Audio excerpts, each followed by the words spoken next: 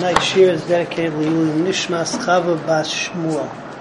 We're holding Perek Zayin, Mishnah Yud Aleph, and we've learned many times that one of the rules of Korban Pesach is that it has to be shechted l'menuyav, to people that are counted in the Korban Pesach.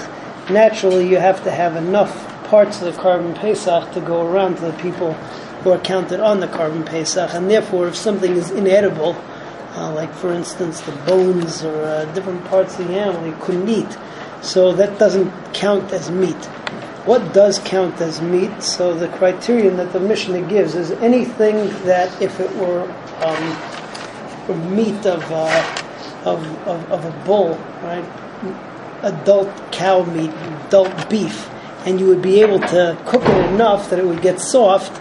So the same thing is true by Korban Pesach, but that's considered to be meat. Basically what we're talking about is cartilage. So for instance, the cartilage that's in the animal's shoulders, right, and part of the shoulder cut, or part of its ears, or different parts of its body that you have cartilage. So cartilage is considered to be meat. That's one thing that's discussed in the Mishnah. The other thing that's discussed in the Mishnah is you have a pasuk. The pasuk says, "Ve'etzem lo yisishbru bay." It's a lav. If you're over by breaking a bone, so you're chayiv malchus. You get malchus for it. But etzem lo yisishbru bay means that it has to be a kosher or Korban Pesach, which means that if it's tamei, so then it doesn't count.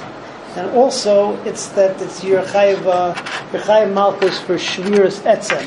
So shviras etzem of a tamei, for let's say leaving out Korban Pesach and making it nicer. These are not things that you get malchus for.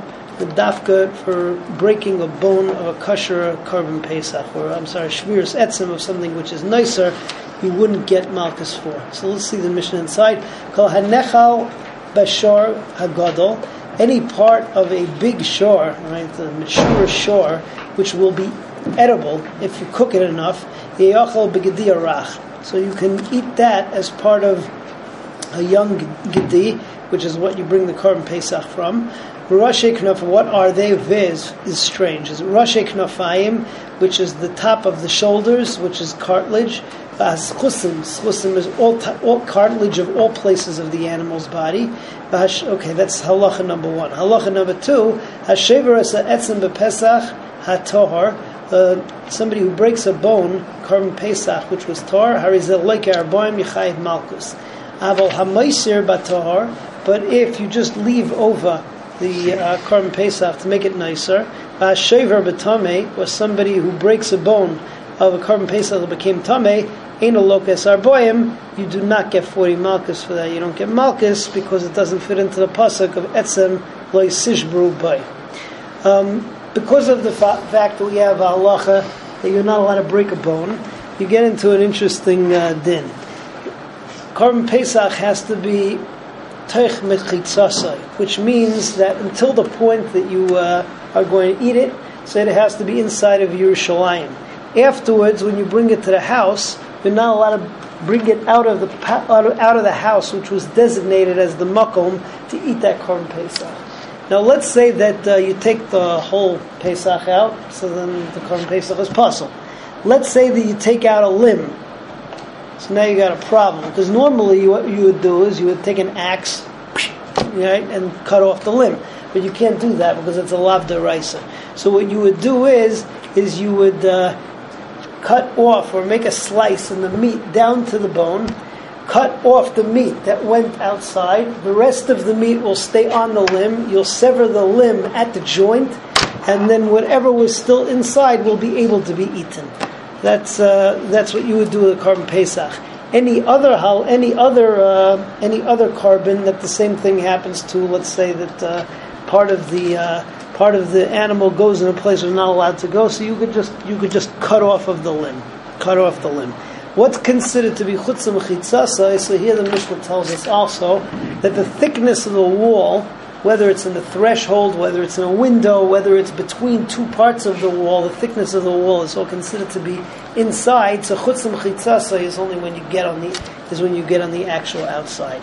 So this Mishnah Yud Beis, Aver Shiyatz Miktsasai, and Aver of the Korban Pesach that went partially out of where it was allowed to go out. Choytech ad shemagil etzem. So you cut until you get to the bone. The koleif ad shemagil perak, and then you cut away the good meat until you get to the joint. V'choytech, and you cut at the joint because that's not a problem of etzem le'sishbru by. Ubimukdashim, any other carbon, koitzitz b'kupitz, you can just chop it off. She'ein by mishum shviras etzem, because there's not an isser shviras etzem any other carbon.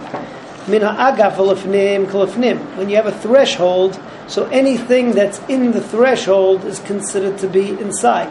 Min ha'agaf alachutz, but at the end of the threshold, the outer lip and going out is kalachutz, is considered to be outside. Hachaloinos, the windows, which means the ledge, the whole thickness of the wall in the windows, or the thickness of a wall. Let's say there's a break in the wall, kilifnim, all of that is considered to be inside, so you would not have a problem until you get past the lip of the wall, really being outside the house or outside the walls of Yerushalayim. Have a good night.